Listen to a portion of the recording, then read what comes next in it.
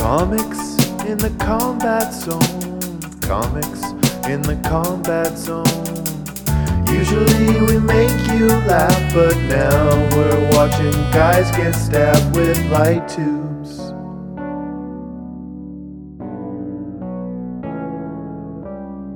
Hey there, everybody, and welcome to Comics in the Combat Zone, talking about CZW Winner Takes It All, April 8th, 2000. I'm pretty sure that's an ABBA song, isn't it? Which one? Winner Takes It All? Or The Winner Takes It All. Yeah. That's where they got it from. I think that like ABBA or one of them got it from the other one. Yeah, sorry to jump in. I'm Jordan Ducharme. And I'm Ben Stead. And this event took place in Sewell, New Jersey. I still don't know how to say it.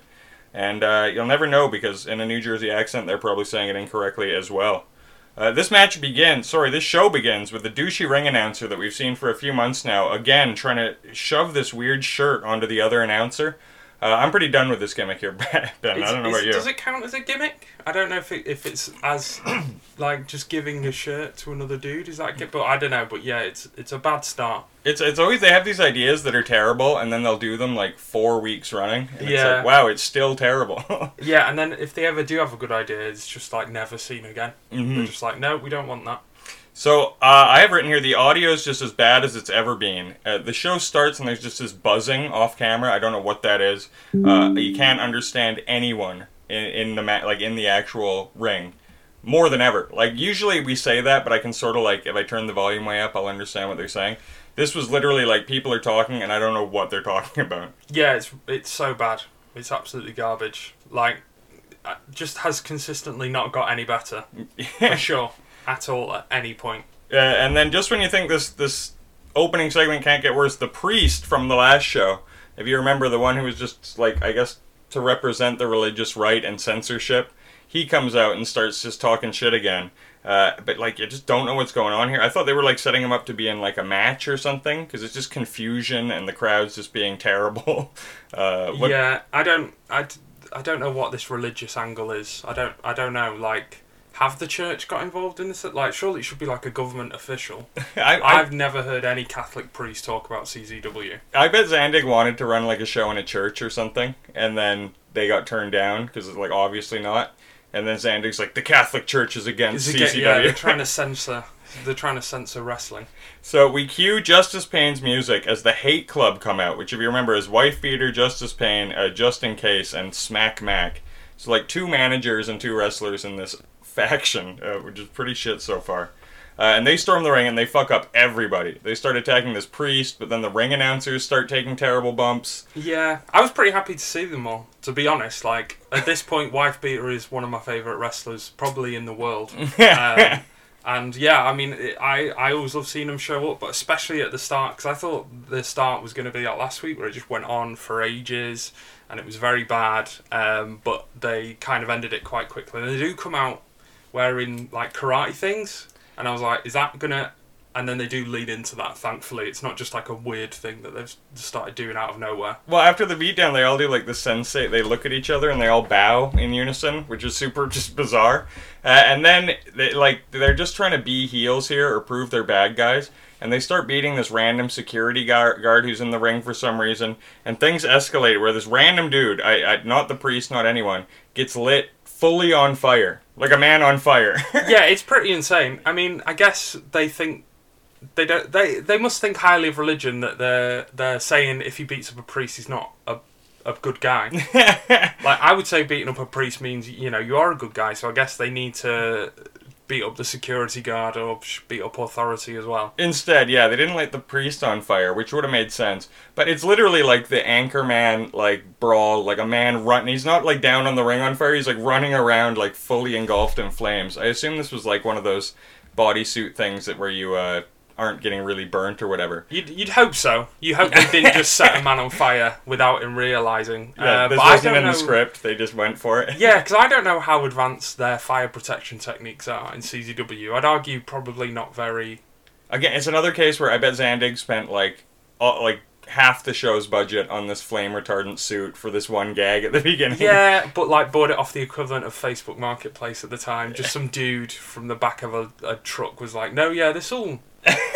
This will protect whoever needs to be protected. Yeah, if it turned out the guy had serious burns, like, it wouldn't shock me at all. Yeah, they'd be like, just as long as he doesn't stay on fire for longer than 3 seconds. So then we cut, and back in the ring, we get Dewey Donovan, who's with the announcer who just got beat up, so he's just no-selling his injury, who reiterates, hey guys, remember, this is all about entertainment. That's their go-to slogan since last week. Yeah, we light a man on fire, not because it's violent, for entertainment. I mean, I was entertained.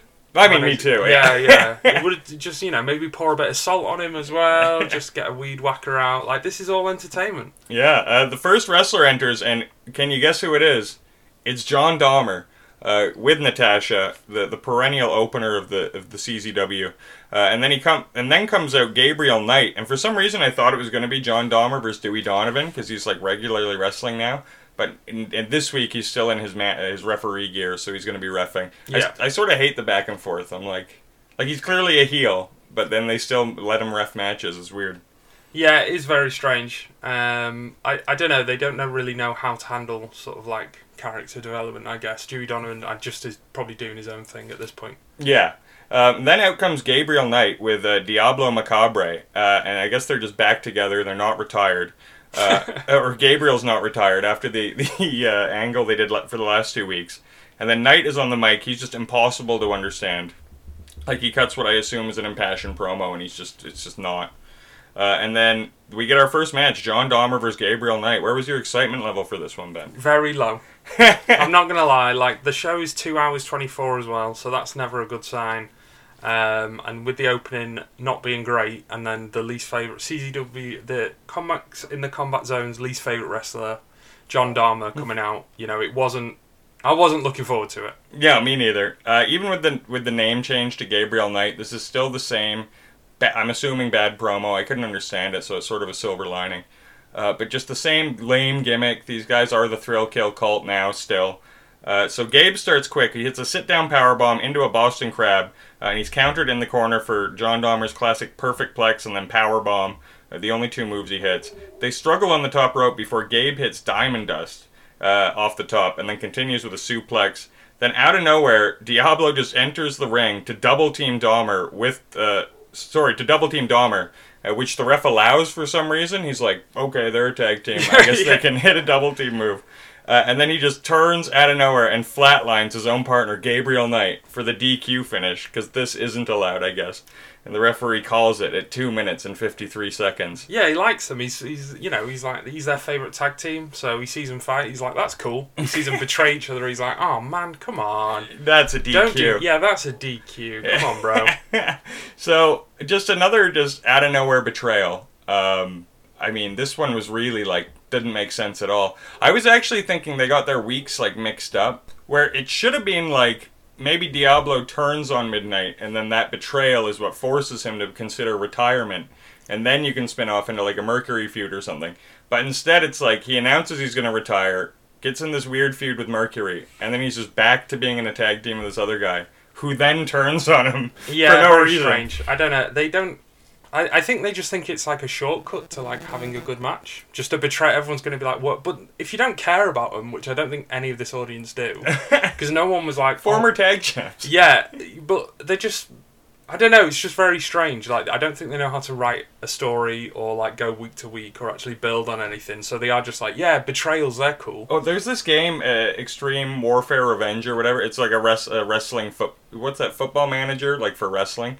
Oh, okay. And I loved it because if you didn't have enough writers hired and you're fed, you could only do 1 or 2 basic storylines. Yeah. And this just reminds me of that. Zandig only has one button to press, and it's the surprise betrayal. Yeah, betray, and start of match reversals. Yeah. And so Gabriel, I did hear the last thing he said on mic as Diablo's leaving. He's like, I knew I shouldn't have trusted you. And I'm like, why? Yeah. He's your longtime tag team partner who you won the titles with. Why did you know you shouldn't have trusted him? Don't trust anyone, bro. Trust not even yourself. DTA. He's going to betray himself one day. So then we get Team Softcore entering, and I just groaned. This has become one of my least favorite acts. Even though I do like Trent Acid, the other two just sort of drag him down to such a degree. And then no promos, mercifully. And then the Cashmerinos are introed with Pyro, dressed as guys at the beach, I guess. Beach bums, would you call this? Yeah, very, very odd. Very odd music, and then thingy choice because I thought they were going to come out. I don't know, looking a bit more hardcore, but they came out in beach gear with beach balls. Yeah, I don't. Is the beach a big thing in New Jersey? Like, I think there are beaches. Are there beaches? Okay, but like proper beaches or like England beaches? No, those are the beaches where like they find the bodies floating and. Yeah, that's what I mean. It's the start of every CSI. Like it's brutal. So. It's grey. The water's cold. Yeah, you're not taking a beach ball there. Like, yeah, you know, you kind of getting protected. As soon as we saw the beach balls, though, I knew the crowd was going to be more into them than they were the match. Like they're just like, oh, we get to play with beach balls. That's a classic, though. The beach balls are going to upstage any show. Yeah, absolutely. So Acid does actually get a microphone, and the crowd just drowns him out with all the offensive chats we've heard before, as these two teams still go back and forth with who is called gay by the crowd. That is the true feud between them, the real link that's like linked them for all these months now. I can't believe we keep talking about this. And I feel like they're all dressed in various versions of gay clothes. They're almost leaning into it. Yeah, that's what I feel like. You know, there's a greasy boy in there. There's like Trent Acid, who's a bit of a twink, and then you've got the beach boy, things like that, who looking, you know, whatever. So it's interesting. Just embrace it, boys. Like, stop trying to make it weird. Yeah, which you do every time. And then Acid on the microphone again. You could hear parts of it, couldn't hear parts. But the thing I thought is interesting that he said was like, hey, a lot of people know me and Johnny Cashmere are actually a popular tag team in other companies. What do you say, Johnny? Why don't we bring the team here? Talking about the Backseat Boys. Which is, if you remember, on the very first time we saw Trent Acid and Cashmere, I told you they'd eventually be a tag team. Oh, okay. Because I knew they would eventually go, but I just assumed they hadn't formed yet. But apparently the Backseat Boys. The Backseat Boys. Okay. Instead of Backstreet. No, yeah, I get it. Yeah, you get it? Yeah, I get it. And then Cashmere refuses, and it's like, no, we're doing this, which, if you remember, loser leaves town match, in which the losing tag team has to leave CZW forever. So, yeah, that is the stipulation. The match begins. It's Nick Burke and Ty Street versus the Cashmerinos. So Acid is like, not technically in the match, but he would just have a presence the entire match. It was essentially a 3-on-2 handicap match. Yeah, definitely. Which is fair, I'd say, not DQ worthy. Mm-hmm. Yeah, and it turns into just this tornado brawl on all sides. We should say, instead of the one camera guy on the ground, all we have is the one camera guy perched up in the crow's nest with, like, basically a wide angle of the whole arena. Yeah, it's very strange, though, because there is that guy, but then there is quite clearly another guy near the ring with a camera who seems to be recording it as well. Yeah, but we never once see his camera view. You never once see his camera view or anything. I mean, I quite liked this match, to be honest. I was very surprised how much fun I had with it, because it is like, there's the match in the ring, but then there's just chaos going on outside the ring at all times as well. It's like pretty fun to switch between the two. It's non-stop, just flips to the outside, like Moreno dives outside, then Burke flips on the big pile. I love when they set up a big pile and everyone just dives into the pile. That's always fun. Moreno and Ty are in the ring as fans are chanting Little Steiner at Ty, which I think is funny. Even the CZW realize he looks like a small Scott Steiner. Ty applies a surfboard, and he more than anyone looks like a guy who's just taking his moves from video games.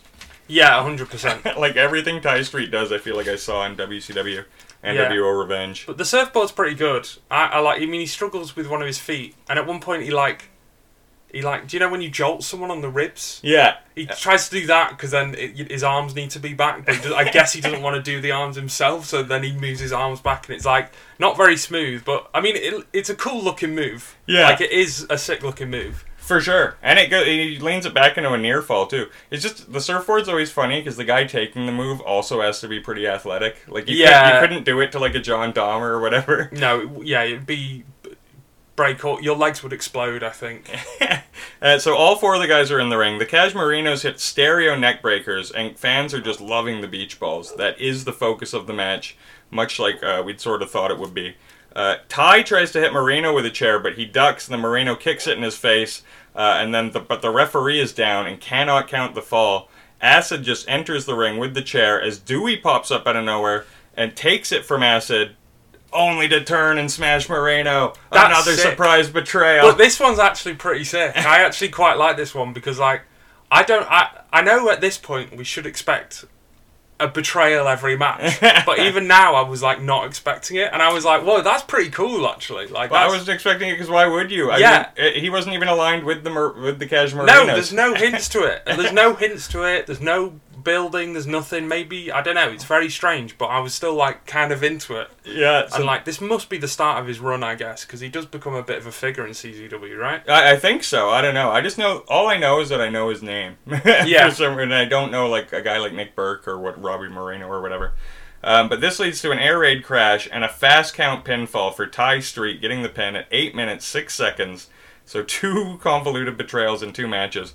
And now Dewey gets his own chair with referee stripes on it. That's pretty cool, man. Like, I have to give them that, like, fair play to the prop man, or I don't even know if they've got a prop man. I don't know who it was who was like, let's give this chair referee stripes. Yeah, to signify Dewey Donovan. Yeah. So they have 4 different colored chairs, which I find funny, and then they, like, tap them together like they do. And then I remember this is a loser leaves town match, so I guess that's it for the Cashmerinos forever. Which is weird, because during their, like, slur run... the slur run, yes. I would have loved them to leave, and now... The Slayer era, yeah. But now that they are leaving, and it's sort of not their gimmick as much anymore, I sort of don't want to see him go, so it's You're going to miss him? I don't know if I'll miss them, but... Because I think they're going to be back next week. I'm almost certain they'll be back right away. Yeah. Let's start the counter with how many shows that these two actually take off. Yeah. I think they'll be back very quickly. Mm-hmm. So we get our hard cut as we hear... Oh, man. If you're hearing a dog in the background, by the way, just pay no attention. Yeah, we're not.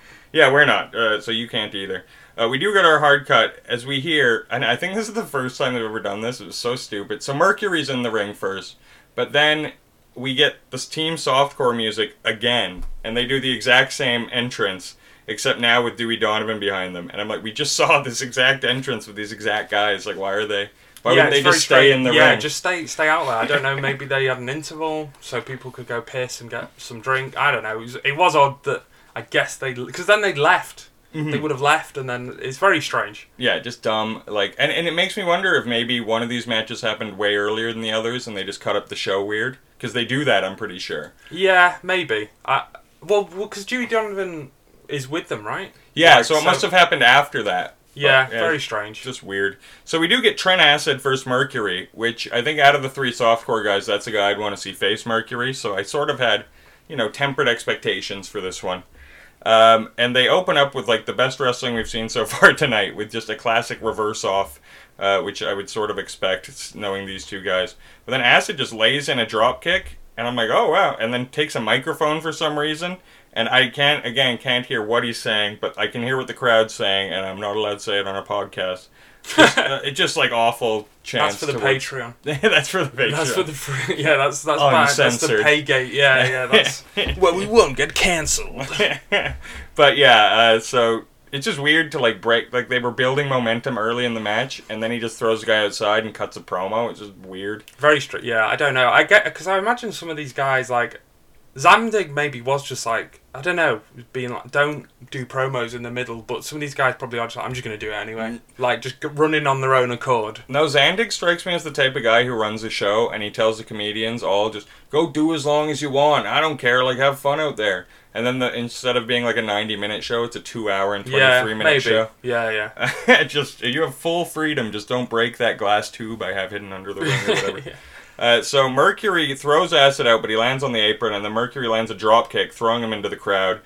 He targets Burke and Street, who he hits him with a big twisting dive on all 3 to the outside, and then as soon as they go back in the ring, Acid just hits him with a super kick. They keep going. It's one of those matches they go in the ring, out the ring, in the ring, out the ring, and like there's no semblance of anyone winning the match at any point. They're just exchanging moves sort of back and forth. They eventually brawl back towards... If you remember, we've seen actually Trent Acid and White Lotus in this exact position. It's in the back corner of the arena, and for some reason there's like a trailer there that I guess just doesn't move. And eventually, like, Acid and Mercury fight to the top as Burke and Ty Street are at the bottom sort of playing crash test dummies. They climb up there, and all of them dive into the giant pile. But you can't really see it because the camera's so far back. I think, they haven't learned. They've had this venue now like 3 or 4 times, and they still haven't learned to get a camera over there. But also, like, when they jump off, because you can't see where they're going, it just looks like they're jumping into hell. Yeah. It just looks like they've jumped straight through the floor. That is sort of cool. It is like the Rob Van Dam thing where he'd just flip into like madness and then the crowd would erupt. They're just diving into the abyss. But because it's so, like, the camera's zooming as much as this, like, 2000s camcorder can zoom, so they look like pixelated sort of like blobs just falling off. Like, yeah, it's very strange, very odd. But it's cool, like being on top of the trailer, you know. Sure, yeah. Falling off it as well, that's always sick. Well, it's just another match where it's also like 3-on-1 essentially. So the whole match, Mercury's fighting all three of these guys and then managing to get the better of most of them. They end up fighting their way back to the ring where Acid hits a sit-out powerbomb. They set up a chair in the ring, and their Acid's hung up on the top rope as Mercury goes to try superplex him on the chair, and then Acid just counters him with a super facebuster on a chair for a near fall. That actually looked pretty brutal, the way Mercury just took it. Acid calls for a table and sets it in the ring, goes to Bulldog Mercury but gets crotched on the second turnbuckle, then it gets hit by a top rope Frankensteiner from Mercury. Not through the table, though. Mercury puts Acid on the table and hits a picture-perfect moonsault straight through it, but then Burke just distracts the referee as Street enters and wallops Mercury with a chair to his head, and Acid wins the match at 12 minutes and 3 seconds. Yeah, he didn't even get his ass out. He won that clean. Yeah, exactly. I feel like he's trying to get away from the pulling his ass out. I think, much like the Cashmerinos, it will be back next week. So yeah, I don't know. It's one of these, like Mercury's a heel, yet he's getting triple teamed here, and like why not just do that at the beginning of the match if you're just going to have a triple, like I don't know, this didn't really do it for me, and the match didn't really hit a certain level. No, I mean it wasn't a bad match, like, because we've seen a lot of bad matches, but it also wasn't anything, like, it was fine. Like, yeah, it was that the thing we hate most, which is just like middling, which is just very boring. Yeah, I either want really bad, some sort of injury, or really good. Yeah, or someone's ass. or I want to see Trent Acid's asshole. Yeah, yeah, that would make it so good. That's for the Patreon. So we get our hard cut, and then the announcer, I love how at least once a show he'll shout out the enforcer, Rob Hartog, who just puts his arm up like stoically. I love Rob Hartog, he's the funniest. I hope he never dies. Yeah, he's probably dead now. Oh. Or no, I think we looked it up. I think he is alive, but he's... Okay. I hope... I don't know. He'll never die in our hearts, then. Yeah. So TCK enters first, holding this weird, like... I don't know what this was. I thought it was a 2x4 at first, but I'm pretty sure it's made of metal, and it's hollow, but it's like shaped like a 2x4. It was weird. Yeah, it's very strange. It maybe looks a bit like a pipe bomb, like a big pipe bomb. Yeah. And he walks by Hat Guy, who I didn't realize until now is on the right side of the ring, front row. Still there. His streak continues. And then we get Nick Gage introed next. And I'm like, I have no idea if these guys are tagging together or if they're about to face each other. No, I didn't understand either what was going on. But it turns out we are getting our fourth match, TCK versus Nick Gage. And this is another pairing where I was like, okay, this might be good, you know. It's a lot of sizing each other up at first, which I appreciated. They're not just doing quick fucking reversals, because that's what everyone does. Instead, they do that thing where they exchange shoulder blocks and then, like, flex over the other guy. Always a fun way to start a match. TCK eventually gets control with a drop kick to the face, Saito suplex, sidewalk slam, follows it up with a second rope leg drop, all for a near fall. He's just in control here. Yeah. He throws him outside and then does this awkward somersault off the apron onto Gage, where it's like yeah. He basically landed on his neck. He can't generate enough speed in 2 steps to do a full thing, so he just kind of like crashes into him. Dude, he's fully like... He's the guy trying the move, but he doesn't have enough attribute points and like agility. Oh yeah, like in a wrestling game where you just keep failing over. Like one day, bro. He always fucks up when he does anything high flying. Like every time he tries to launch off the chair, Sabu style, and he just like eats it. It's just like, dude, just be a violent guy. Love a trier though. Yeah, I mean, I love a botch as well. So they're just brawling out into the crowd near where the cage is. Nick Gage sort of takes over at this point, reversing him into the cage. If you remember, this arena specifically has that like hockey sort of circle around it with a chain link fence. So they're always quick to use that. Yeah. At one point, the fans start chanting, "Use the duck, use the duck," and I was like, "What the fuck are they talking about?" And this fan hands Nick Gage, like, I don't know what it was made of, if it was like ceramic or like what it was, but it's a swan, essentially. It's a swan, yeah, it's not a duck. Right. If they were British, they'd know that. You know, that's one thing we should say. But it is very funny, actually. And then Nick Gage just holds it up to the crowd, and they all cheer, and then he just smashes it on the ground and middle fingers the crowd. Yeah, it's also that's so good. It's such a funny heel tactic. Yeah, that is great. I don't know. I think it's like polished. I don't know. It's not like ceramic or anything. No, it looks like almost like a novelty, like watering pot. Like maybe. There's a hole in the swan, so. I don't know who's brought that. I mean, I guess it's better than shouting out "use the dildo" over and over again. Well, remember they had a fans bring the weapons match not long ago, and I think now fans just show up with weapons, and security's like, "All right, you're good. You're good." You got to find creative ways to get weapons in there. You can't just bring a knife. You got this is a swan, bro. What on earth could anyone do with this? And I love Nick Gage. He doesn't use the swan, but then he just picks up a chair and hits TCK. Like Nick Gage, like lifts his right foot up on off the floor just to get momentum to hit him in the head with a chair as hard as he could. Yeah. Like TCK takes the hardest chair shots every time. It's like brutal.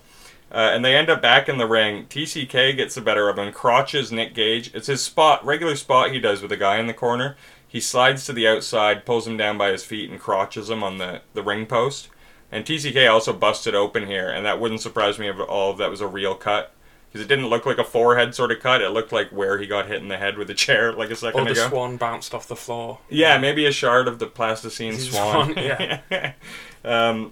So yeah, they get back in the ring. He gets Gage on the top rope. I don't know if I've ever seen this move. He gets behind him on the top rope and hits a super bulldog, like off the top rope. And it actually doesn't look terrible. So no. Like, all right, good way to go, man. He's put all those points into that move. And then he goes outside, and I'm like, oh, he's going to grab a table. Grabs a ladder. And I was like, oh, okay, here we go. And he puts the ladder in the corner, leaned against it. Goes to Irish whip Gage into it, who stops himself. Then TCK runs at him, and Gage just back body drops TCK onto the ladder, which looked awful. Because these will be like sort of proper ladders. Mm-hmm. Like obviously not the most proper that's safe to climb up, but that'll be like sharp edges. That'll be. It's a workerman's ladder. Like, yeah. Someone's used this ladder for building shit, I would imagine. Yeah, someone's fallen off and died. That's why they got it cheap. Yeah. And then Gage just follows this up by grabbing a table and setting it up on the outside. He sets TCK on the top rope inside and then attempts to powerbomb him off the top rope, which is always a scary spot because it's such like a... I've seen guys just fall off the top trying to do a top rope powerbomb before. But instead, TCK does the classic alley-oop, flips Nick Gage over the top of his head through the table, and it gets a huge CZW It's chant. pretty good, to be fair. Like that's pretty impressive strength, I'd say, and like it goes well. And Gage just flushed perfectly through the table. It explodes like it should. Yeah, I mean, I don't know. Apparently, so Gage had just come back from Japan. Oh, yeah. For this show, so maybe he's picked up some... I don't know, like, he does seem like a better wrestler in this match. I kept hearing guys reference Japan in promos. Yeah, and you were hoping they just weren't being racist. Yeah, exactly. Yeah, because you can't hear anything else, and all of a sudden, Japan, and you're like, that can't be good, whatever they've just said there. But no, I think it's the reverse, because they revere Japan to such a degree that, like, everyone's like, oh, these are the big shots because they got to go to Japan while we were here in fucking like Delaware in some warehouse. Big Mac Smack and Wife Beater revere Japan? No, I think they were like, I think he was using it as like a as like a feather in their cap. Yeah, We're the big stars that went to Japan. Gage definitely would. Yeah, because I think the wrestling, like I think Justice Payne went as well, and they probably care about wrestling, so they're probably like, oh, Japan, sweet. Yeah, I mean, historically, Japan's just one of those places, like, it's a bucket list thing for any American wrestler, I would imagine. Just to do a tour. Just take Big Mac. I would take Big Mac Smack. see how he does in Japan. Yeah, to imagine that someone paid for Big Mac Smack's flight to Japan. Yeah. Like, I'm in Japan, folks! To do wrestling, that is insane. Yeah. So, back in the ring, TCK lays the ladder, like, on its side, weirdly, spread open, and then lays Gage on top of it, puts a chair on top of that, sort of like a sandwich, and then leg drops the whole thing. That gets a near fall. And then TCK lifts that pipe that he came out with, and the fans, like, lose their minds. Like, they all freak out, like, oh, man, he's gonna use the pipe. Like, it made me wonder if it was just something I'm not seeing with it, or, like, if it's something way more dangerous than I thought. Yeah, because the way they went mad for it, I was like, is this a reference to something in New Jersey that I don't understand? Like, is it from a building, or is it maybe looks like a car part, and you got it from, like, an auto repair shop or something. Yeah, in New Jersey, we're like, holy shit, we love cars. And swans. And in classic CZW fashion, Gage just boots TCK before he can use it, hits him in the back with his own pipe, and then bends this thing around his head, like as hard as you've seen a guy ever get hit. Because when he uses it, though, it just looks like cardboard. Mm-hmm. Like, it just bends like it was cardboard. So I was like, what are they freaking out about? But Gage hits him so hard with it, yeah, too. The cardboard, the force that he does it. Like, the back of TCK's head is bleeding. They do a zoom in afterwards, I think, from this. And then Gage, just to add extra insult to injury, suplexes the guy on his own pipe, and you think the match is over. Pipe. Yeah.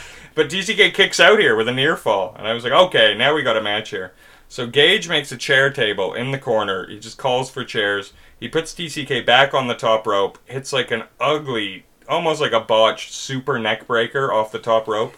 Which is the second move in this match I've never seen done off the top rope before. Yeah, they just don't give a shit. I think there's definitely something that's happened in Japan, or they've seen something in Japan and they're like, yeah, let's try this shit over there. Yeah, someone hit a super neck breaker there and Gage was like, I'm doing that. Yeah, because high flying was way more popular. It was like bigger in Japan, right, before it came. So they probably saw that and they were like, holy shit, I'm going to try all these moves that I should not be trying off the top rope onto a top rope, off the top rope. Yeah, and then for some reason, a fan hands, like, I think it's like a vase or a vase to Gage, and they want him to just use the vase.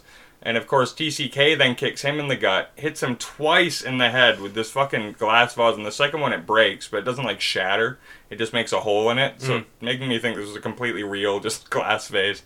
And Gage just gets TCK up, flatly powerbombs him onto a ladder, then climbs to the very top of this ladder, on the top rung of it, with like no problem balancing, hits like a beautiful frog splash off the very top of the ladder, and wins this match clean at 15 minutes, 27 seconds. Great match, I thought. Yeah, very, very good. A lot of antiques were destroyed. Vase, antique pipe.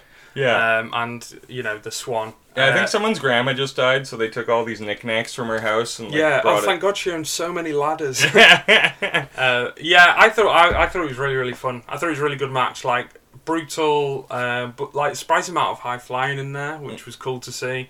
I enjoyed it. This wasn't on the Madman Pondo scale of like untalented just weaponry. No, like they mixed it up a lot, lots of dives and stuff, and both these guys worked really hard. Yeah, and they were doing actual moves, and they were being actual wrestlers for a lot of it, for sure. You know, like, yeah, and then alongside that you had headshots with chairs and people getting hit with weapons and all that sort of stuff. So yeah, great match. Mm-hmm. So then we get our hard cut, and the announcers are like running down the rest of the card, even though there's only 3 matches left. What's up, Brainiacs? Hope you're enjoying the podcast. Just a programming note that every Monday at 9 Central, you can join me, Andrew Cslack, and Josh Custodio for Monday Night Program. Come hang out with us as we continue to build the WBCW universe using Fire Pro Wrestling Promoter Mode. Who should we sign? What matches should we book? Join us for the only professional wrestling program on Monday nights. That's Monday Night Program on twitch.tv/wrestlingbrain. And I'm like, I don't really give a shit about what these guys have to say, you know. And then, sorry, I lost my spot there. And then, while the announcers are just disagreeing with each other, the douchey announcer and the regular one, the Shane Brothers music hit, and they come out. And if you remember these guys, they're the massive, juiced-up tag team brothers. Yeah. With a weird, like, conspiracy theory-looking manager. And as soon as they walk through the curtain, the fans just start getting on them for steroids, where's your neck chants. Yeah, they both look like, these are the guys who both look like Alex Jones. Yeah, absolutely. It's double Alex Jones. They both got, like, despite steroid body, they both have beer gut, which I find pretty endearing. Yeah, definitely. Like, they work out, but then, you know, they enjoy themselves. They work hard, they party hard, and they steroid hard. Yeah, and it's funny, they go right to Hat Guy and try getting in his face and intimidate him. And Hat Guy's like the old lady who can't be bothered. He, like, waves him away. Yeah. Like, He's seen it all before, bro. Yeah, you can't intimidate this guy. And then the tag team champs come out and they just rush the ring. And the Shane Bros, like, run for cover. Like, they run far away from the ring. Like, they're terrified. It's pretty funny just because of how jacked they are. Yeah, they're gassed. And then, so the match begins. This is for the CZW Tag Team Championships. The Hoss Bros are firing up the crowd as the Shane Bros are sort of threatening to leave. This was almost like an old school, like, 80s match where it took a few minutes for them to actually get in the ring. I think it's annoying that they are all wearing blue. Because they're all greasy, oily boys. So I kept, like, losing control. I kept forgetting who was who, because it's like, please wear different colour pants. Totally. It almost feels like wrestling practice, where it's like, these guys are at the same high school. Very, very weird looks from them. And it's also just, who are these Shane twins? Like, we've only seen them in one match before, and it was for the tag titles against the Haas Bros. And then they just don't have another challenger, so it's like, we'll just do the Shane twins again. Yeah. Let's go. That we don't even know their manager's name or anything about him. Yeah, I mean, I guess it was either Zandig pays for his steroids or gives them a match. So Shane's in control with, I'm just going to call them, if I refer to the Shanes, it's one of the Shane twins. They look identical and we don't have their names, so. Yeah. They're in control early and they do this botched, like, dumb double team where one of them tries to hip toss one of the Haas Bros on the other bro. Followed by double handsprings and dropkicks in unison from the Haas Bros, who do just look smoother and like another level from these guys. With one of the Shane twins down, Charlie goes on the second rope, and then Russ German suplexes him onto the Shane twin, which looks sort of cool, actually. Yeah. We get a double shoulder block on one of the Shane twins, and eventually the Shanes cheat to gain control as they start building for the hot tag on Russ. Flip my page here. Russ is attempting a comeback, but every time he does, he's like clotheslined inside out. I actually thought they did, for as far as CZW hot tags go, this one worked pretty well for me. Yeah, it was. I noticed. I was like, I watched it and I was like, oh, Matt Jordan's gonna, like that they actually succeeded this time. They did it properly. Yeah, well done, guys. Finally, Charlie starts running wild as usual, but then once again they sort of quickly fuck it up as both Haas Bros are Irish whipped into each other and they lose their heat. The Shane manager, for some reason, enters the ring as Charlie suplexes one of the Shane Bros and goes for a pin. And the manager, holding a briefcase, goes to hit Charlie, and Charlie sees it and moves out of the way, and the manager just hits his own guy with the briefcase. Is a classic. What do you think of the briefcase as a weapon? I don't know if I find it that like hard-hitting or intimidating. I suppose it's about what's in the briefcase. If there's business documents, you're going to get hurt by the numbers. There's going to be a lot going on in there. Like, if it's just empty, then there's not a lot. You should just fill it with bricks, maybe. Yeah, fill it. Well, yeah, or like knives. Knives. Or swans.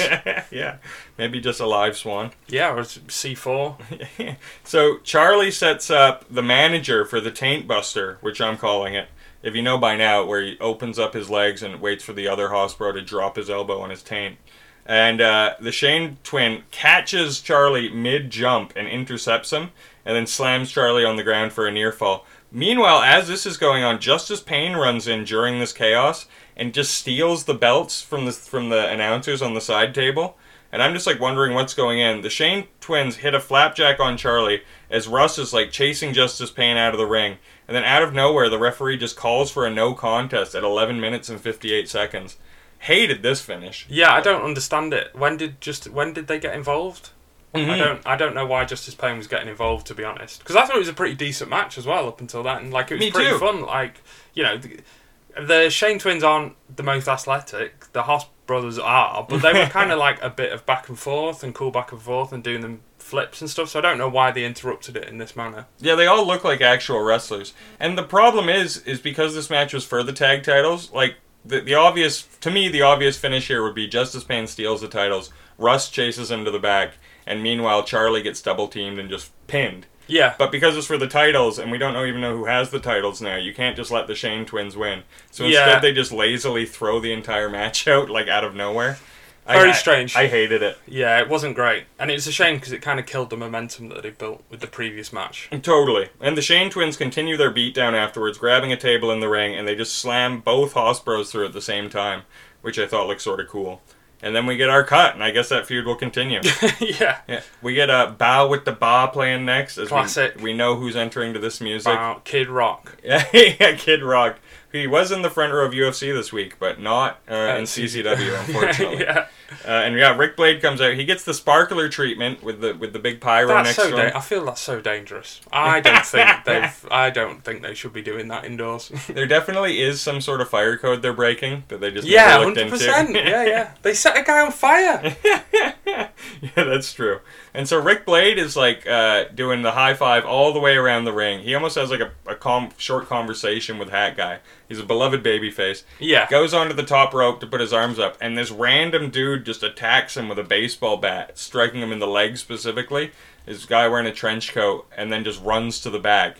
And this is like one of the more convoluted segments we've ever seen in CZW. Yeah.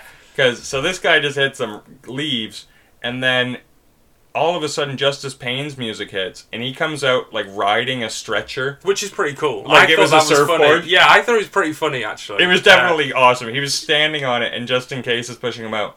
But just the idea that Justice Payne would know that this attack was so brutal that it would require a stretcher, like he foresaw all this. It's very strange, and also because, I mean, we've never seen this guy before who attacks him. Yeah. It just looks like it could be a random crowd member, like which we don't know seen why. before. Yeah, which is very like it's very strange. This stranger just comes up hitting with a baseball bat, and then I was like, who's that? No one knows. Yeah.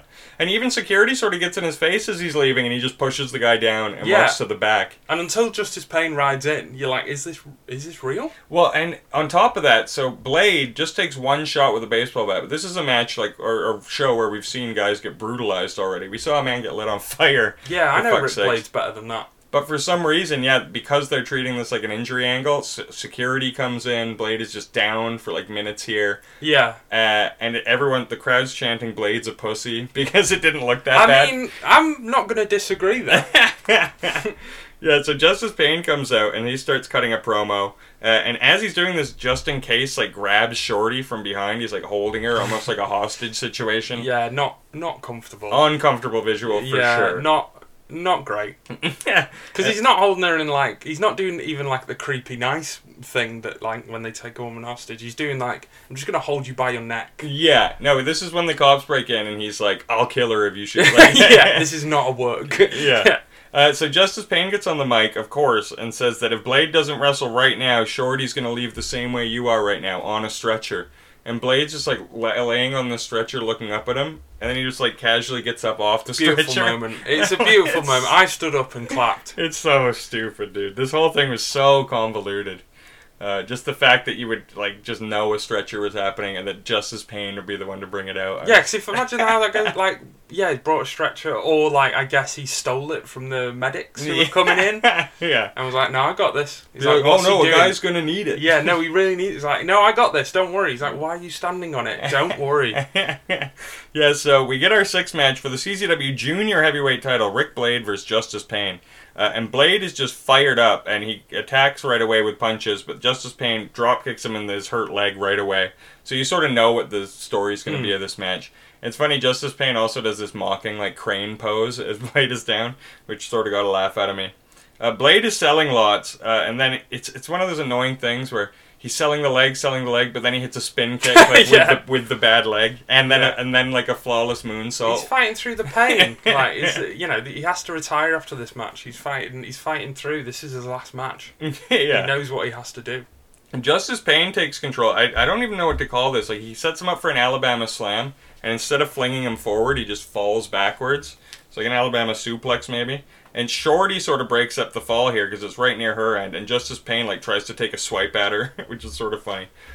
Rick Blade goes to do a leapfrog and just doesn't clear it high enough and just eats shit. It was like a botch. But the fans are nice enough not to chant "you fucked up." I think they were thinking it's like a leg thing, but where it was like really just an actual botch. It just fucked up, yeah. Yeah. Unfortunately. Blade is outside as Case attacks with the referee's back turned, and then Justice Payne hits a corkscrew dive to the outside. But then they just start doing wild brawling into the crowd.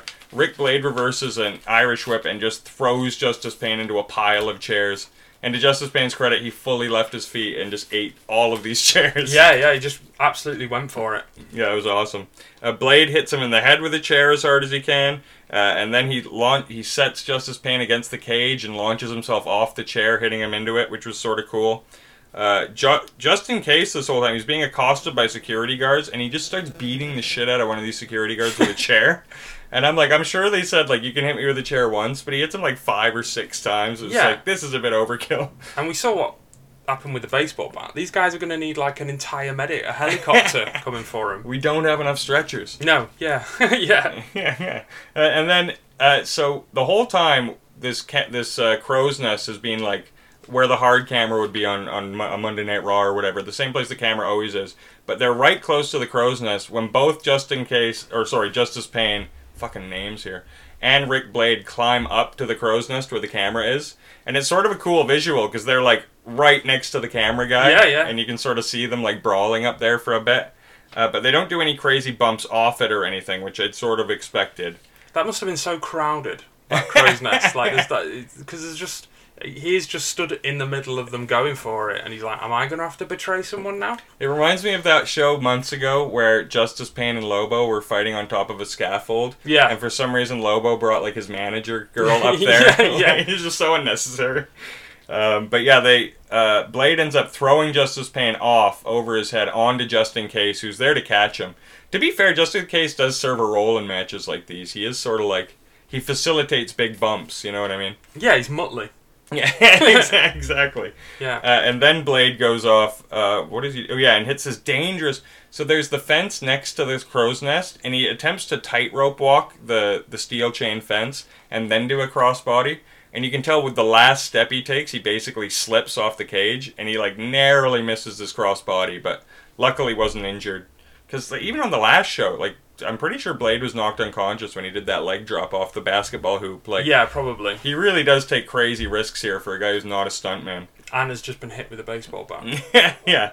And then Blade grabs a table, and they set it up outside. He lays Justice Payne on the table outside, and hits this flawless, like, beautiful swanton bomb through the table, off the top rope to the outside. It looked great. The fans are going crazy. Like, an authentic, like, CZW chant, which I thought was great. And it did look good. Mm-hmm. Doesn't even try to pin him, though, as Blade grabs another table and sets it up in the ring. And he does this thing, I think it must be a Justice Payne thing, because I see it in all of his matches, where he only sets up 2 legs of the table, and it sort of looks like a table ramp. Yeah, the slam, I don't know why he does it. Like, I've not seen it before set up like that. It just looks less impressive. Yeah, I don't know why. Like, I guess to jump through it, it's very strange. Mm-hmm. So then Rick Blade goes to, like, the top rope, I guess looking for a moonsault, because Justice Payne was, like, facing him, so it didn't really make sense. Yeah. But instead, Justice Payne runs to the top, German suplexes both of them through the table, and it's very strange. So he suplexes them where Rick Blade's shoulders are down into a bridge, but Justice Payne's shoulders also look down, so I really thought they were going to do an angle where who got the win, we got to do a rematch or whatever. And then they say, no, your winner of this match, a new junior heavyweight champion, is Justice Payne. So that's just what we see at 11 minutes, 30 seconds. And I gotta say, another good match here. Yeah, I enjoyed it. I thought it was good. I think they're both good wrestlers. Mm-hmm. And yeah, I enjoyed it. Both like match each other quite well, I think, with their styles, and you know, a lot of athleticism was shown, and yeah, you know, a lot of I was glad Rick Blade managed to pull through the horrific baseball bat injury he suffered to deliver a good match. It is interesting, you're right with their styles, because Gage, like, TCK is sort of like very similar to Nick Gage in style, and they had a good match, and Rick Blade is very similar to Justice Payne in style. Yeah. And so I just think these were like the right pairings for these guys, and yeah, 2 good matches from both the 2 of the pillars of CZW, or 3 of the all 4 of the pillars. I didn't realize. Yeah, 4. I mean, there's obviously the kingpins, the kingpinlers who they left. There's many pillars. Yeah, you know, but that I thought it was good. Yeah, no other stretcher comes out, even though he's still suffering from the same injury that caused the stretcher to need to come out, and then was beaten up. Yeah, exactly. But they were like, no, not this time. And then, just to speak of stretchers, Rick Blade gets on a microphone outside. He asks for the handshake. He's like, all right, I lost my title fair and square. And then as Justice Payne, for some reason, goes to shake his hand, he goes, psych! I'm not handshaking you, or this fat piece of shit, pointing at Smack Mac, who had come out holding both tag belts, by the way. Yeah. I guess we're just meant to assume that they now own the tag team titles because they stole them from the Hoss Bros. But yeah, finders keepers. So they're doing a thing where the Hate Club's just getting all the belts.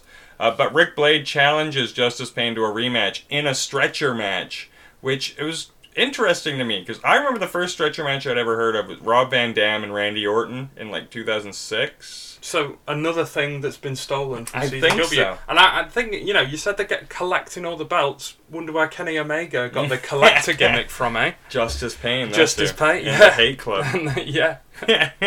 So then, Justice Payne accepts, and then Smack Mac cuts like such an illegible promo. Yeah. It's so bizarre. But I do like his voice, so it's like an ASMR thing for me. I just enjoy hearing him being like, Nigel, we hate it with white beanie and you fat. So we get our hard cut, and there's this weird, like, there's no volume or anything, like, or no one has a microphone other than the crowd, and the announcer goes over to Hard Hog, and it's like he's giving him bad news, and Hartog slumps his shoulders and walks to the back. And then the announcer says, "Introducing your special guest referee for the main event." And then music starts playing, and I was like, who could this be? Out comes Cronus, wearing like a referee shirt and like golfer pants. Like, he looked awful. It's very, it's like pajama pants. But yeah, not even golfer pants. Yeah, they're not like, tight, they're loose. Yeah, they're loose like pajama pants. It's very strange. I feel bad for Ron. For who? For Ron. Ron. Yeah, because he's lost his job, I think. Totally. To Cronus. And this keeps him going. Dude, literally, he needs this. No, I'm not trying to kick a guy while he's down, but I mean, he's not even alive. And I think Cronus was like, probably at home, on pills, sort of groggy all day, and then he like rolled out of bed, didn't even bother changing his pants. No. He's like, I don't even have to wrestle He was tonight. already wearing the referee shirt. I'm a referee, fuck it. Yeah. And he just looks no good, man. Like, knowing where this guy would be in a few years from now, I'm just like, this is not a good look for any wrestler, you know what I mean? No, yeah, it's very, it is an odd, it is like a breakdown get-up. Yeah, it's a slow breakdown get-up. Yeah. As the peak is already behind him with ECW sort of gone. And then we get Wife Beater out first, and weirdly, there's 4 audience members, 3 women and 1 man, who have the word wife written on their bellies, like across the 4 of them. Yeah. And they're just showing them off to the camera. They're on the hard camera side. Well, the camera, this guy is a hard camera at the moment, I'd say, because he is zooming in and enjoying his life. Mm-hmm. And these women are, I'm not like trying to objectify them, but like, way more attractive than you would ever expect in a CZW audience. Like, yeah, from what we can see from the blurry screen. Yeah, they are. They're hot, and you can say that. I can appreciate a woman's beauty. But I mean, for this crowd, you would expect not any attractive anyone. Like, even like it's just a bizarre, ugly audience for the most part. Yeah, and then we can say that as ugly people. Yes, but I also think like these must be paid off people or just friends of the wrestlers or something. Yeah, I don't know. I don't think they independently decided to do this. Yeah, I mean, Wife Beater's got that pull. He's got that riz. So I wouldn't be surprised if they supported him if they had wife written on their bellies. It's like the women that show up to like serial killer trials to try like meet the serial killer. It's like, his name is Wife Beater, lady. Yeah. He's like, I can fix him. He's not your friend. I can fix his back. So Matt cuts another fully illegible promo on like, all I hear pick up is Japan, Zandig, and then he starts using his microphone like as a dick and getting in the announcer's face with it, and, like pushing him around.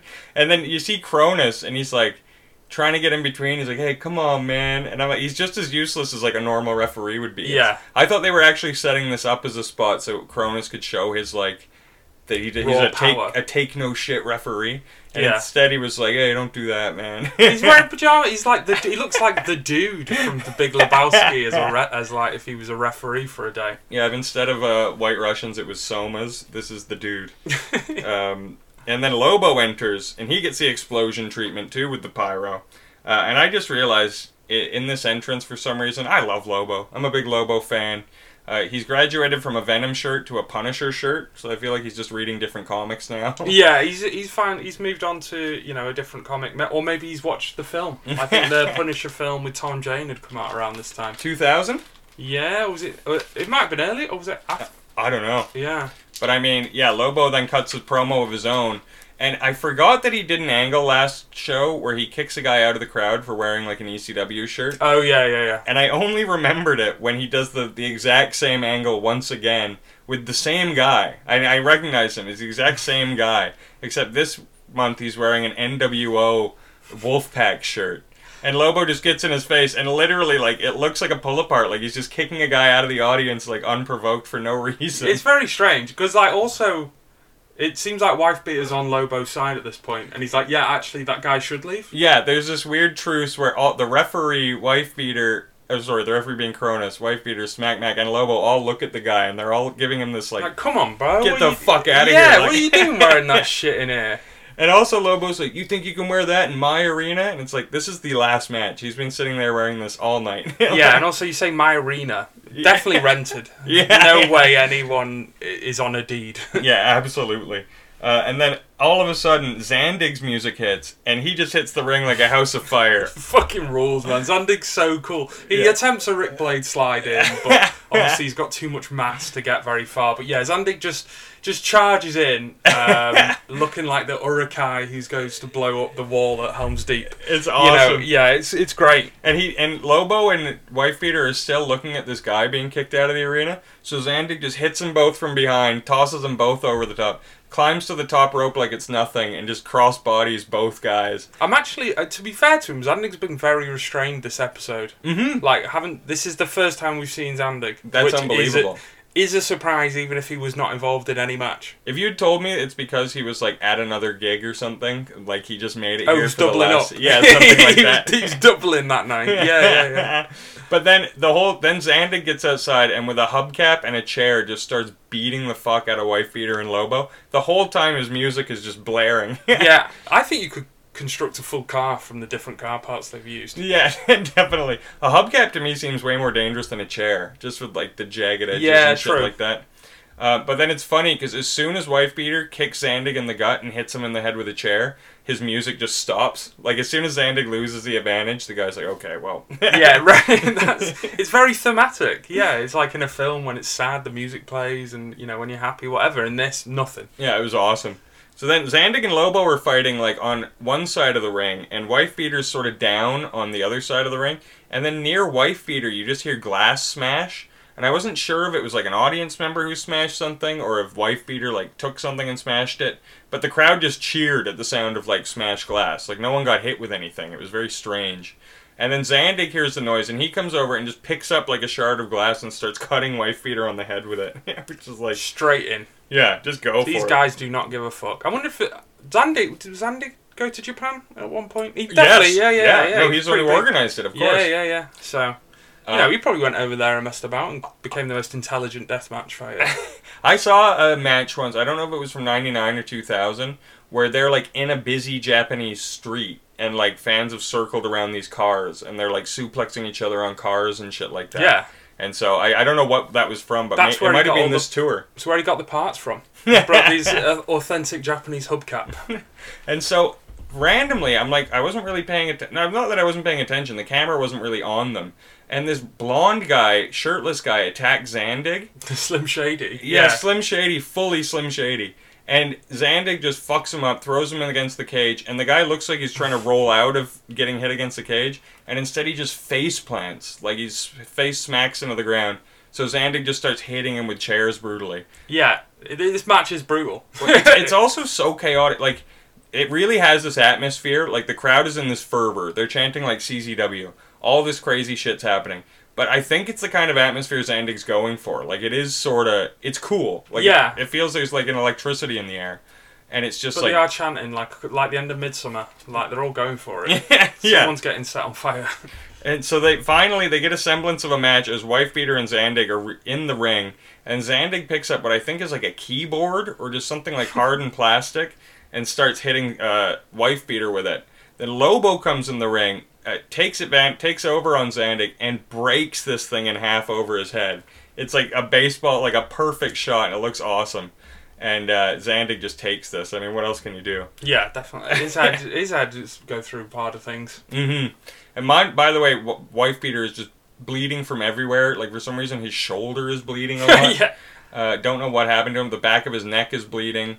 Very strange. And then for some reason, while Lobo's in control, he has Wife Beater in the corner, and then Cronus like involves himself for some reason, like just for a split second. He's like, "Hey man, you gotta let him get up" or something like that. And it gives Zandig an opening to attack Lobo. It was just like really first time Cronus cared. Yeah, it's just he's like been nowhere the entire match, and all of a sudden he's like, "What? Come on, guys!" Well, to think he's getting a paycheck for this is crazy. Because this could have so easily been a normal referee. Could have been Ron. Could have been all Ron, yeah. And then, yeah, okay, so this is where it gets crazy. Wife Beater and Zandig are, like, working on Lobo. They decide to team up. And they lift him up for, like, a double gorilla press as they, like, go chest to chest as they lift him. Which it's looks pretty hilarious. cool to see the big boys team up. And they throw Lobo, who does a full flip, lands on what I assume is a table outside, and it just explodes. Yeah. Like, you don't see what he's getting dropped on, and you can sort of see, like, guys setting something up underneath it, but you just see this puff of smoke rise from where Lobo landed, and you're like, well, he's dead. Yeah, definitely, 100%. It's like a cartoon. The random blonde guy, for some reason, enters the ring. He's holding a belt, like the title belt, the world title belt, but he's blocked by Cronus, and then Zandig clotheslines the blonde guy out of his boots. But then Cronus turns and hits Zandig with the belt. Oh my god, another turn. And I'm trying to remember, didn't Cronus either turn on Zandig last show, or he sided with Zandig last show? Zandig has got to stop hiring this guy. Yeah. Zandig has got to stop paying him in check, because he just keeps betraying him. Just not loyal. He's being a welcome mat. And then in this totally, like, you could see the spot coming a mile away, Cronus stands over Zandig with his legs split, and he's just dressing him down, and Zandig just kicks him in the dick as he rolls out of the ring. It's the least he deserves for betraying our boy. And as this is going on, Cronus and Zandig are fighting. Smack, Mac, and Wife Beater just take all three of the belts. Because I should have specified off the top. The reason why this show is called Winner Takes It All is because it's for the world title, the hardcore title, and the Iron Man Championship belt, all held by one of the three guys. And the tag team. Did you mention tag teams as well? They weren't up for grabs. Oh, right. But they took those earlier. So this match ends after Zandig attacks Cronus, and Wife Beater and Mac just leave with all the belts. And I didn't even write down the time of this match because it wasn't really a specific ending. No, yeah. And it's just an awful fucking finish. Zandig beats the fuck out of Cronus. Cronus is bleeding. He busts him open, gets him in the ring, hits a flying clothesline, and then a chair shot, and then says CZW. And that's the end What more could you say? That's the end of the show in ring. Yeah. It's not the end of the show full stop, though, because there's some great backroom promos to come. Dude, I was so ready for the show to end, and then I saw there's 12 more minutes. Yeah, I know, it's mad. Like, it's what? insane.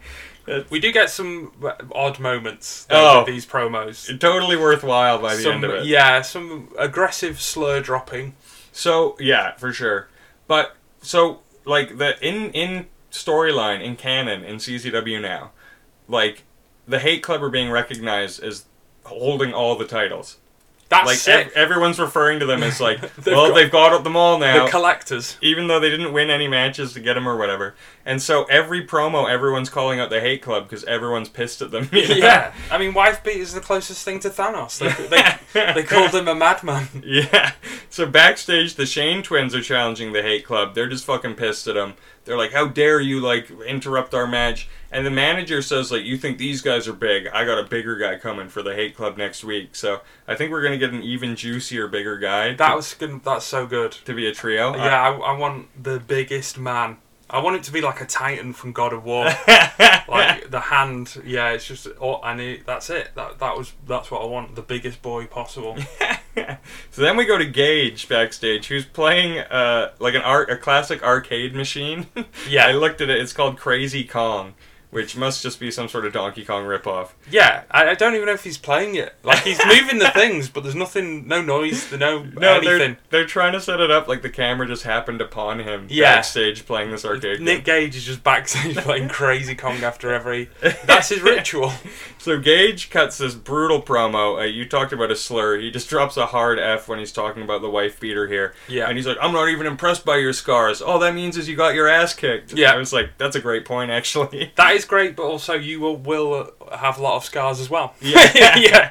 But then, Gage turns, and out of anger, he just smashes the Crazy Kong machine. Yeah, well, just the top bit. Yeah, the It green doesn't go label. for the screen, I guess because it was too costly, just the label bit. Yeah, it breaks it in half. And then we get an immediate cut, and we're in the same room. But it's fixed. It's fixed. Yeah, there's no continuity.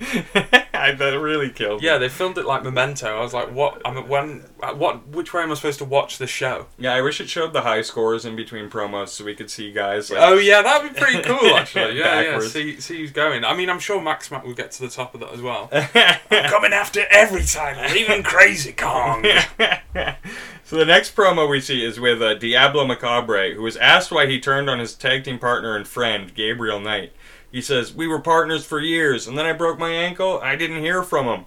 And I was like, oh, it's actually a decent reason, I guess. Yeah, but you can't drop that now. You've got to do that in show. It's like, that's like Halo 4, where they were like, if you want to know the villain, you got to read the books. It's like, come on, bro. Fuck off, Yeah, do it in the game. Do it in the show. So then Gabe just attacks Diablo from behind. And as he's attacking him, he's cutting a promo, being like, you turn on me, but... And then a random dude, just dressed like a civilian, like with a baseball cap and a button-up shirt, attacks Gabe from behind. And him and Diablo just double team him. And Diablo's yelling just the lamest shit at him. He's like, this is what real evil looks like.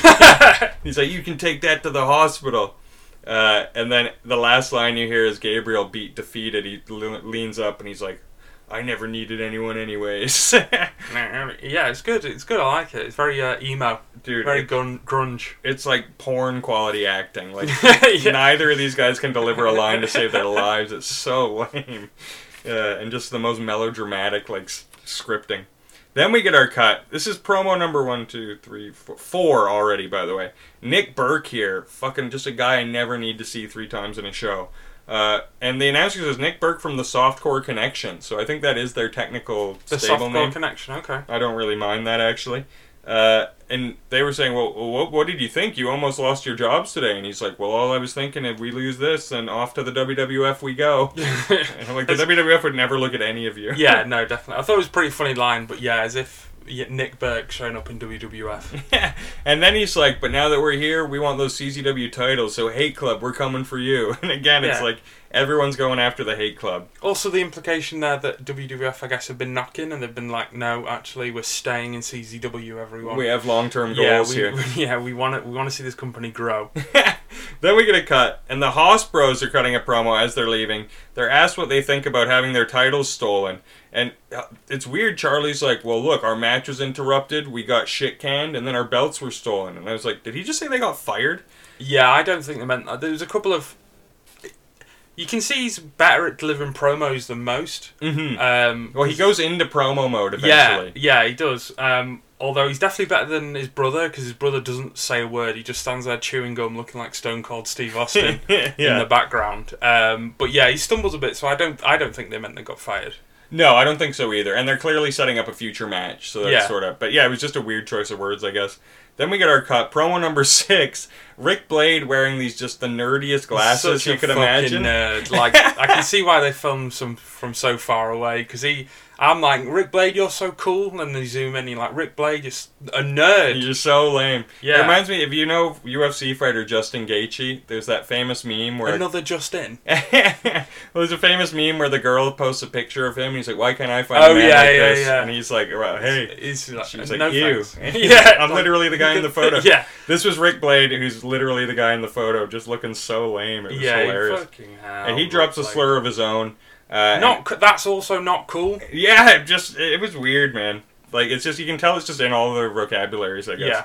Yeah. But he's walking out the door saying, next month, me and Justice Payne in a stretcher match.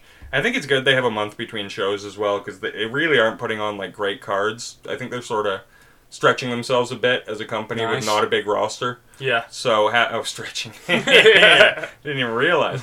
But yeah, no, I think a month is like a good gap for them. They should only be running monthly at this point. Yeah, weekly seems absurd. Mm-hmm. Then we get our hard cut for our final promo. I don't know why they didn't just interplace this throughout the card instead of 7 promos in a row at the end of the event. Well, yeah, clearly they know some editing, but they're just like, how do we... Oh, no, just leave it. Put them all at the end. Mm-hmm. So, Mac is paying off Cronus. You see Cronus just receiving what looks like less than $200 in cash to betray and fuck up this match. Yeah, and, I mean, you said Cronus had been in ECW, right? Mm-hmm. So he'd seen more cash than this in his life. Yeah, absolutely. And he pays him cash, and he's like, ooh, boy! Cronus is spending big tonight! Yeah, and you're like smelling the money. Yeah, he's like, whoa! You're like, okay. And then Hate Club's back there, and so is the random dude that attacked with the baseball bat. Not so random. Not so random, yeah. They name him. Name is Jesse Driver, or Jesse Drive. Justin Driver. And they're also showing off all their title belts, which they've just hung sort of like haphazardly on this weird scaffold ladder thing. Yeah. And when the camera goes when one of them falls and Drive manages to like catch it. But then Smack thanks Jesse Drive for his work and puts a chain on him. And I was like, what's that? And he's like, this signifies you're a member of the Hate Club, brother. And I'm like, that means he's just a member of the Hate Club, I guess. Yeah, he's a member of the Hate Club now. Never seen him in a match. He's done his bit for the boys, and now he's in. I don't really mind it, though, because, I mean, I hope he's a good wrestler, but they needed another actual wrestler. Like, Mac and Just In Case, this was a two-person faction, and they have 6 title belts. Yeah, it doesn't make sense. That's pretty impressive, to be honest, that they've managed to pull that off. And it's funny, the one thing Jesse Drive says when they put the chain on him, he's like, I could cry right now. I just thought it was like a funny throwaway line. And then that is the end, mercifully, of this 2 hours and 23-minute show. And also, Justice Payne casually says next month it's going to be bar versus wife beater in a barbed wire match. I'm like, why? Why? I don't even remember the bar, but... Yeah, I don't either. Okay, I guess we're going to get that as well. Yeah. All right, Ben, that was a show. That was, yeah. It was better than last week. You can't say it wasn't a show. No. Winner takes it all. I thought it was okay. I did too. It's like last week obviously was such a 0. Like, I gave it a 0. It was a really bottoming out point for me. Covering this, I thought the first half of the show was worse than I remembered. Yeah. But yeah, I'm willing to almost go like 1.75 on this. I was thinking 1.75. I was thinking 1.75. It's not, because it's not top tier. The all-time bad audio really dragged it down. Like it. Yeah, in fact, I'm going annoying. I'm going 1.5. I forgot about how bad. Well, I'm the an honourable audio man, and I'm sticking with what I originally gave it. 1.75, because I think there's some good matches in there. Like, there was more good matches than bad, which is always good. Some of the matches were spoilt with bad endings, but I thought overall, the true watermark of a good quality 2 hour 23 episode hour match show is that it doesn't feel like it was 2 hours 23. Yeah. Because sometimes you can really feel it, and like that, it didn't feel it. Yeah, you are right. You have to separate yourself from caring about the booking or the results and just view them as like, was this match good to watch? Yeah. Was that 15 minutes entertaining? If so, it gets a thumbs up. Yeah, definitely. And yeah, it definitely felt like a return to form from last week, so I am sort of giving it a bit more for that. Yeah. And thanks for listening, everyone. I am Jordan DeSharm, at FunnyJordanD on Instagram and Twitter. I'm Ben Stead, at Pink Hoverboard on Instagram. And keep it tuned to this space as we come back at you next week with CZW, A Living Hell. Ooh. We'll see you then, everyone. Thanks for listening. Bye-bye.